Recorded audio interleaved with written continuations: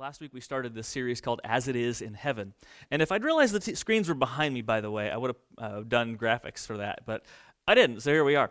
But the title comes from a story in the Bible where Jesus is teaching his followers to pray.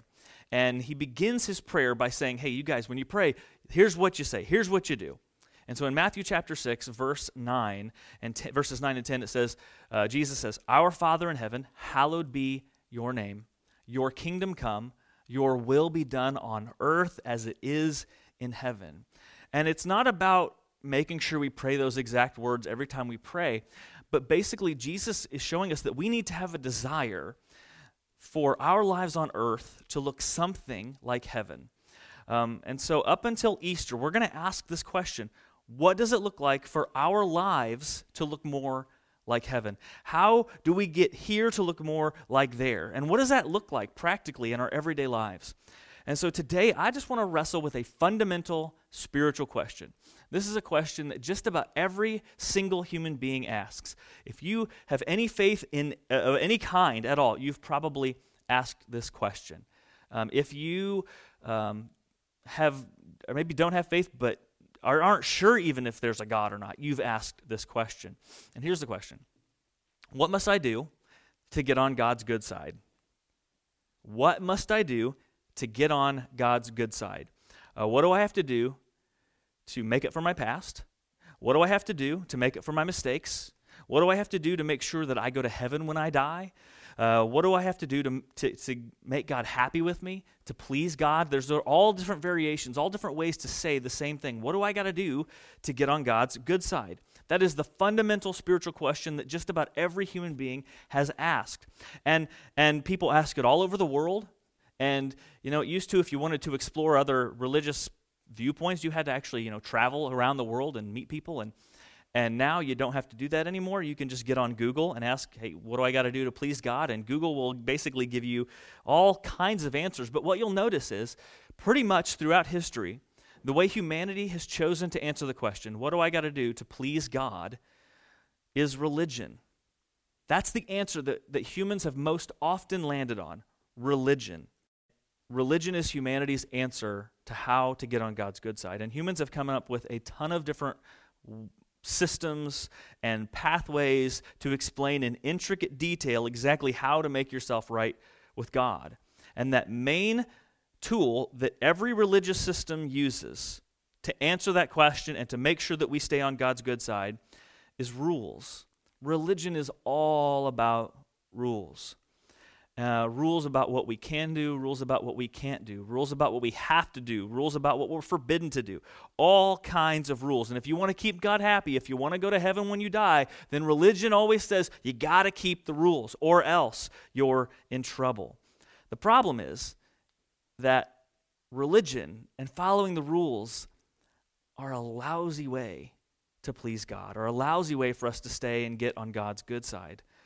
Because rules, while important, they're very important. We have to have rules and guidelines. The Bible, the Old Testament and the New Testament, are filled with commands for our good, but the rules are not God's main concern. Let me explain it this way. Are we still good, Abby, on the audio? We still good? Still good? Okay, just checking so I don't get lost and talk for 10 minutes and no one can hear me. Let me explain it this way about how come the rules are not the best part about this. Many of you growing up, in fact, probably all of you growing up, had a sport that you love to play. Feel free to comment, actually, in the Facebook section of what that sport was. And I don't just necessarily mean a sport where you signed up to play and you got a uniform and you were sponsored by a local business or anything like that. I mean, it could just be a sport you like to play at recess, or you couldn't wait for that bell to ring so you could get to PE and play this game.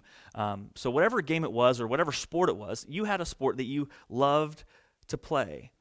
But some of you were, kickball people. Yeah, you just wanted to take that orange rubber ball and just launch it into space. Some of you wanted to play basketball with your friends. Some of you, it was baseball. Some of you, it was football. Some of you, it was just a good game of tag. You remember when you were young and you wanted to play tag and you could just run forever and had endless energy and it was just fun to run and play with your friends, right? Maybe some of you, I didn't have one of these at my school, but some people were into tetherball. I didn't know what that was until I was an adult, because we just didn't have one on my playground at my school growing up. But most of us had this thing, this activity that we loved to play, this game that we loved to play. And it was about friends, and it was about fun, and it was about burning energy and just having a blast, right? And you never have anybody fall in love with a game because of the rules, all right? In fact, many of us, that game that we loved, we started playing it before we even knew all the rules. Kickball, okay, kick the ball, you got it, And then we ran the bases backwards because we didn't know the rules. So none of us fell in love with that game because of the rules. If you were to ask a kid why he plays, JFL in New Berlin, he's not going to say, well, one day I was reading the NFL playbook and I came across Rule 12, Section 3, Article 1 on the rules for unsportsmanlike conduct, and I just loved the way that it wanted to keep the game civil and safe, and I thought, man, football is the sport for me. Like, no kid has ever read the rules and then fell in love with the sport and then began to play it. No, it was always, let's play this is fun. And then we learned the rules after the fact. No kid went out for basketball because he loved the shot clock or he read about goaltending and thought, what good rules, I should play basketball. That's not how this works. Rules are important, but they are not the point of the game. No one falls in love with the game because of the rules. And religion is what you get when you make faith all about the rules. Religion is what happens when we answer the question saying, in order to get on God's good side, you've got to make sure you're playing by all the rules. And so in Christianity, in our little corner of the world, the way we answer that question, the rules we make up when we turn this into a religion is we say, okay, well, you need to pray certain prayers, especially if you're from a more liturgical background. You were taught to pray certain prayers at certain times of the day before meals and whatnot. And so you had to pray before meals. And many of us now, we have to pray before meals, and it's just less structured because we come from a different, less liturgical background. But that's one of the rules.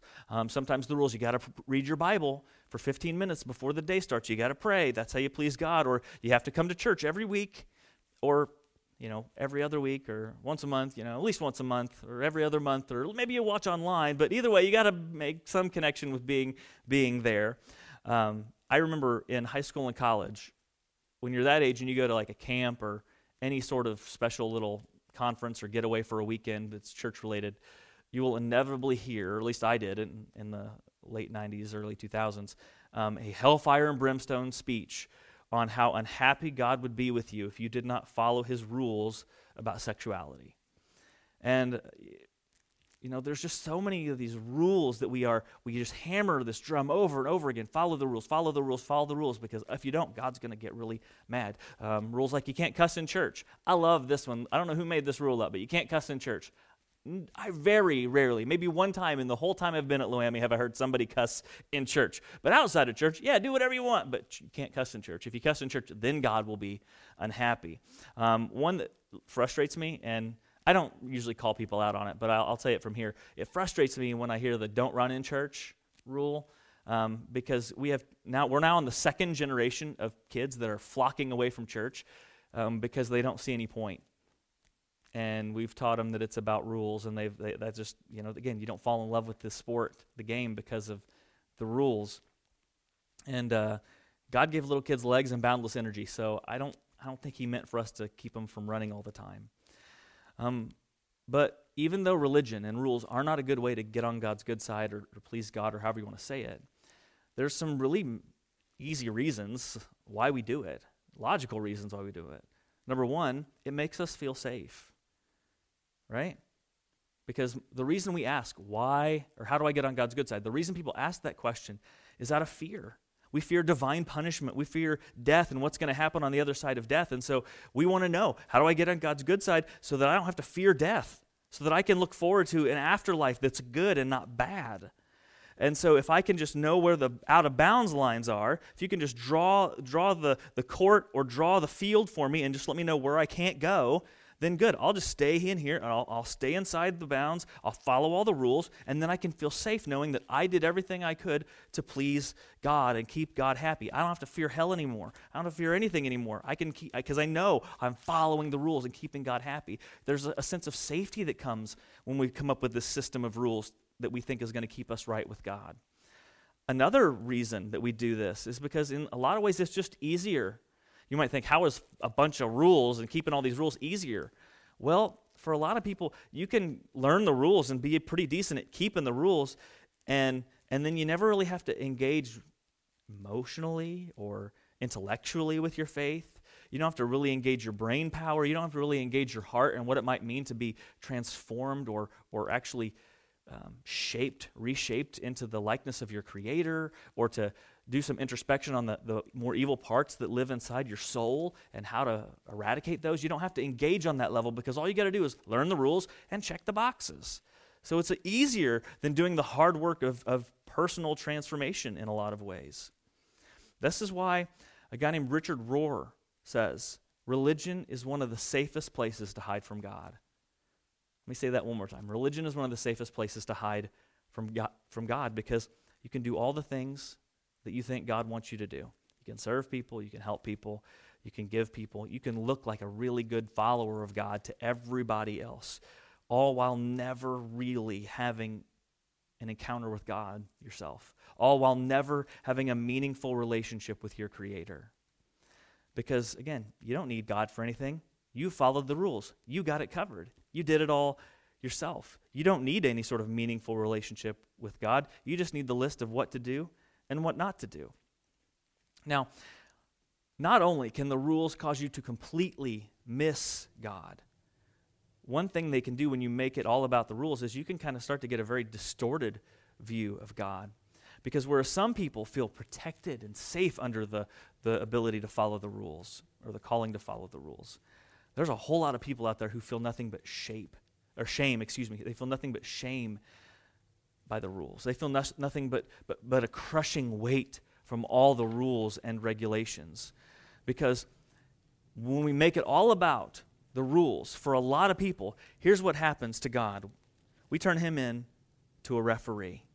He's just a referee who's watching us and waiting for us to fail so that he can throw a flag and say, you're out. You didn't do it right. Flag on the play. And I have known so many people who felt just crushed under the guilt and the shame of trying to follow God's rules and being really bad at it. To be honest with you, that was the defining characteristic of my faith for a lot of years.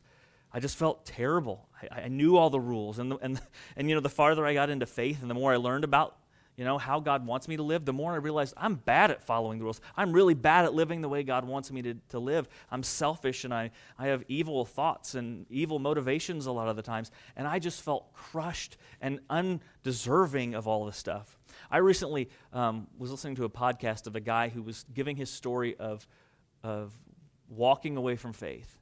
And it was heartbreaking because he just told about how from his earliest ages of being a kid growing up in church, all he felt was guilt and shame and a failure to please God. And so for a lot of people, they feel safe under the rules. But for a lot of us, the rules just make us think God's looking down, shaking his finger at us. That God's just looking at us, throwing a flag on every move that we make. We feel like we stink at following the rules, and the more we try, the more we realize how bad we are at it, and we end up guilty and scared and begging God, please, God, one more chance. I know I messed up. Please forgive me. Please don't let me go to hell for that one thing. I know I've done it a million times, and I've asked your forgiveness a million times, but please give me one more chance. And so when it's all about the rules, you're either going to end up having a false sense of safety, or you're going to just feel crushed, and you're going to get exhausted under the weight of the rules. Now, this entire series, we're just talking about the reality of heaven and having our lives on earth reflect that reality.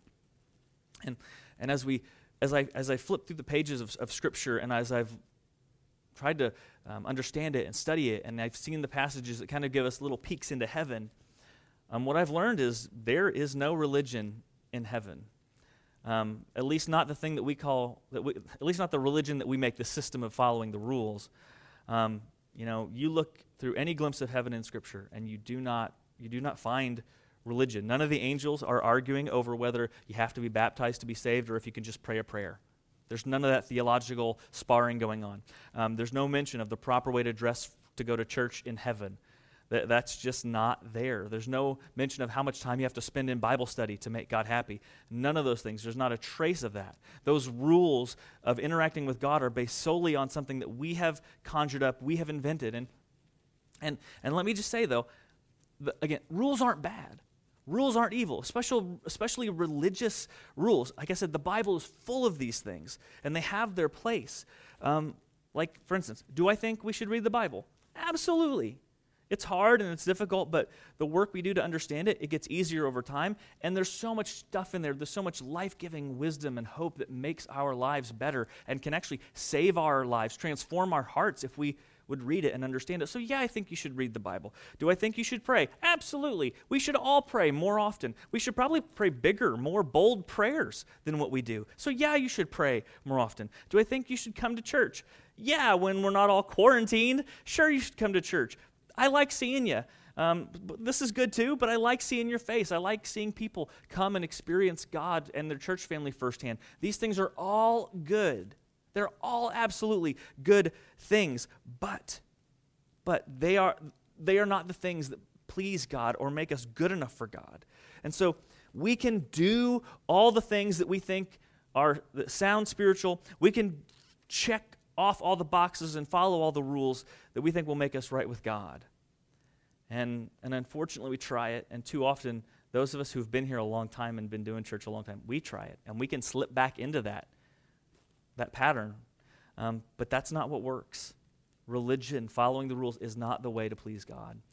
Probably the best illustration of this, in the New Testament, there is a group of Jewish people, a group of Hebrews called the Pharisees. They were a sect, or maybe we'd call them a denomination within Judaism. And they were a group that had one goal. And oddly, their goal was the same as the goal for this series. They wanted to see God's will done on earth as it is in heaven. That was their goal.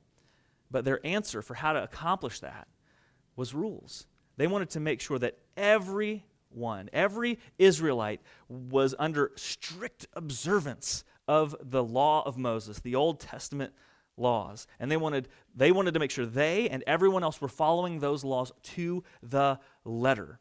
They believed that if all of God's people could be holy and obedient, that God would bless them. That if they could follow the rules, then they would get on God's good side. Now, one of the major players in the New Testament is a guy named Paul. And Paul was a Pharisee. He was a over-the-top, all-in, perfect rule-keeping Pharisee. And he was so much into being a Pharisee and making sure all the Israelites kept this law that when Christians started showing up and more of the Israelites became Christians, the Christians weren't as on board or as harsh about obeying all the laws. And it just made Paul and the Pharisees so angry, and it upset them so much because in their view, following the rules was what it was all about. And Paul got so angry that he joined with this movement of Pharisees to eradicate Christians. And he was going around arresting them and making sure that they might even be imprisoned or killed, until Paul had an encounter with Jesus, and it changed his life. And he didn't have an encounter with Jesus like the rest of the apostles, where they walked with him while he was alive. No, Jesus had already died, risen, and ascended into heaven. And then he showed up to Paul in this crazy, big, miraculous way to get Paul's attention. And Paul ended up being the guy who wrote a majority of the New Testament. And in one instance, he wrote a letter to a Roman colony named Philippi. And so he wrote this letter that we call Philippians. And in this letter, Paul is addressing a concern. You see, these other people had come to Philippi saying that if you want to be a Christian, you first have to be Jewish. You have to convert to Judaism before you can convert to Christianity. You have to start following all the rules, and then you can maybe qualify to be a Christian. And so they were trying to come in and take Christianity and tack on all the rules and make it about the rules. And one of the main things they were really advocating for was circumcision, which if you don't know what that is, don't Google it. Ask somebody. You don't want to Google that, trust me. And so in Philippians chapter 3, we'll start in the second verse. Again, on loamicc.com/live, if you can watch it, the verse is already preloaded down below. But here's what Paul writes to the Christians. He says, look out for the dogs.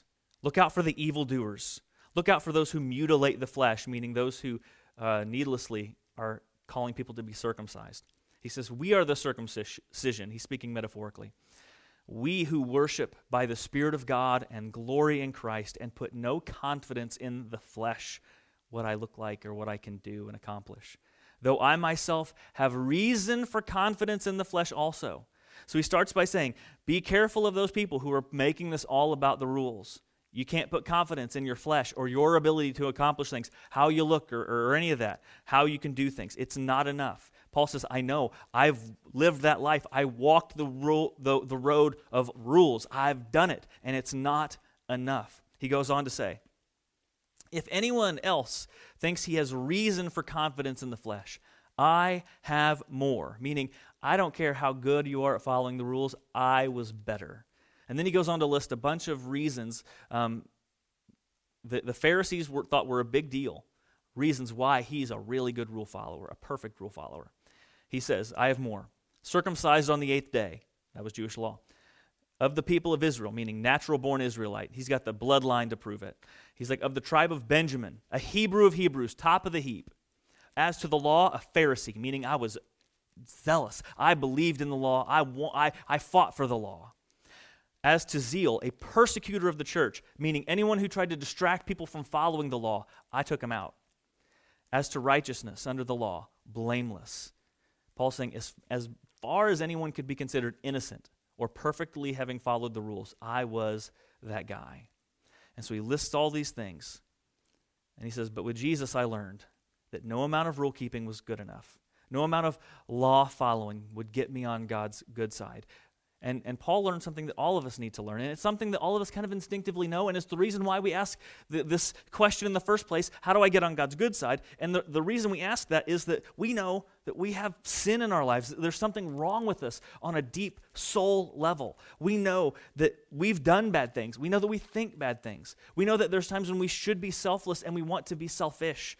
We know that there is something that is dark about us, about our humanity, something broken about humanity. And we're looking for a solution. And Paul says the solution is not just trying to follow the rules. And he goes on and he says, but whatever gain I had from following all those rules, I counted as loss for the sake of Christ. And Paul does something kind of weird here. He starts talking in terms of financial investing, meaning that he saw all those times he followed the rules as a little investment in his future, his eternal future. Meaning every time I followed a rule, that was just me just banking a little bit more reward, a little bit more satisfaction from God. Every time I did something good, every time I followed a rule, it was just one more way I was doing something that would make God pleased with me. One more thing to secure my eternity was going to be really, really good. He says all those things that I looked for as gain, as wise, sound, solid investments. He's like, I realized that they were actually a loss. They were a bad investment because for all the rule following I did, I missed God. For all the rule following I did, I shaped up my behavior, but I missed letting God have my heart at times. I mean, this is why when Jesus got Paul's attention, he did it in some grand, dramatic way. Go read Acts chapter 9 if you want to read Paul's conversion story. But Jesus shows up and blinds him with light. And because that was the only way to get Paul's attention. Paul had been talking with Christians, arresting Christians, interrogating Christians, and never once did he even consider that they might be right. He just thought the rules are what's right.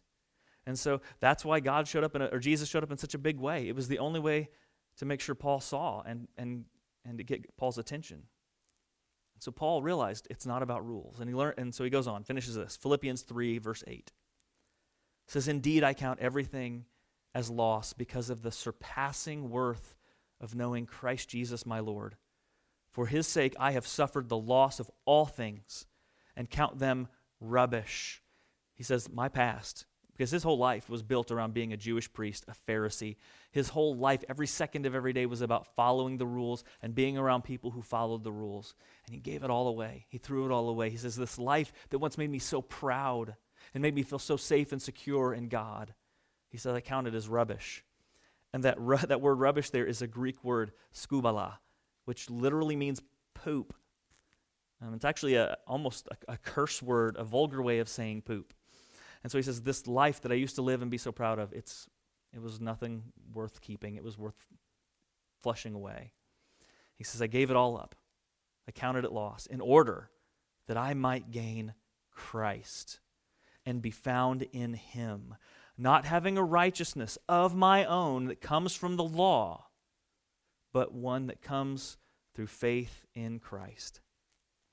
And so Paul saw what we all see, that we're broken, that we're a mess, and that no amount of rule keeping is going to fix it. Perfect church attendance won't please God. Serving people doesn't please God.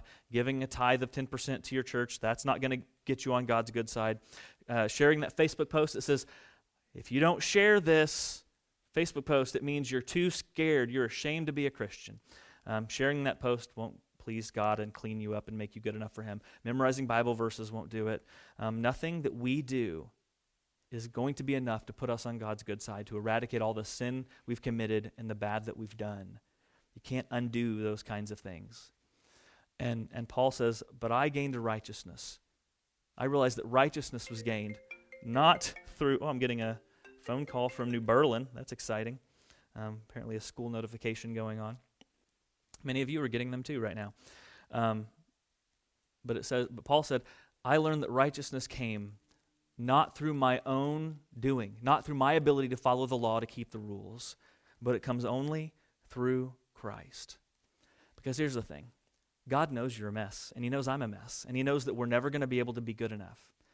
That's why Jesus came into our world.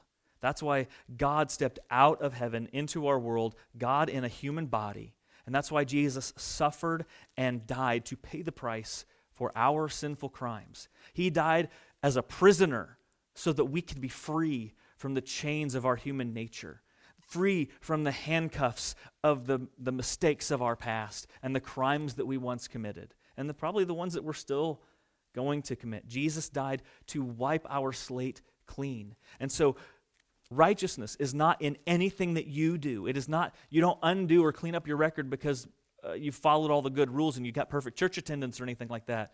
No, if you and I are righteous, it's because Christ has made us righteous. And the only hope for us is Jesus. He is our only hope. It is Jesus' death on the cross that makes us clean. Not following the rules, not trying to do more good than bad. It's not memorizing some long list of theological codes and rules and laws. Salvation is found only through faith in Jesus. And faith can be kind of a weird term that we toss around a lot at church, and it kind of sometimes just means the belief system that we have. But when it says put your faith in Jesus, that means trust. That when it comes to looking at the afterlife and what secures you, what makes you right with God, it means trusting, putting the trust of your eternity into his hands, trusting that his death on the cross was enough to make you right with God, to purify your heart and wash you clean so that you could have a relationship with your Creator. Faith in Christ simply means trust in his work for you on the cross, his death, burial, and resurrection. And so it's not about the rules. It's not about religion. And, when you look at the list of religions the world has created, Christianity is the one that's different. Because every other system of religion is about you making yourself righteous, you earning your way to heaven, you earning your way to whatever salvation is under that religion. But Christianity is not about us earning righteousness. It's about righteousness being gifted to us through Christ. It's about God realizing that we were broken and we had no ability to heal ourselves. But rather than condemning us for it, he decided to take the punishment for the crime that we've committed so that we could be free. And so Jesus is the hero of the story. And so there's no religion in heaven. There's not. There's no religion. Oh, it's gone. Did I lose it? What'd we lose? Uh-oh. We lost it. Oh no. Hold on. It says it's still streaming to Facebook. Are we back? My phone says we're here. Not that I can trust my phone. Nope, it's still weird. Let me reload the page, see if it's back. Sorry, everyone. It was so close. Nope, we're still spinning. Am I back? Maybe I'm back. So close. We almost got through it all. But anyway, that was the point. You get the point. Faith is found in Jesus. And so let me just say this. If you are listening to this and you might think, oh, I thought it was about the rules, and I've just been trying to keep the rules, and maybe it's more about giving my life into the hands of Jesus than I realized, and actually trusting him to do it, and realizing that I'm not going to earn God's favor by trying to follow the rules, but that I've got to actually trust him to be good enough for me. If you've realized that, and that's the first time, there's a button right below this video that just says, I'd like to put my faith in Jesus. Click that, fill out that little form, and I'll begin contact with you, and we can talk about that. And so you can just click that button, and I'll follow up with you later today or later this week as time is available, as I'm trying to figure all this can't meet church stuff out. Because again, if we miss this, we've missed everything. Like Paul, we're gonna live our whole lives thinking that we're on God's good side, and we've missed it.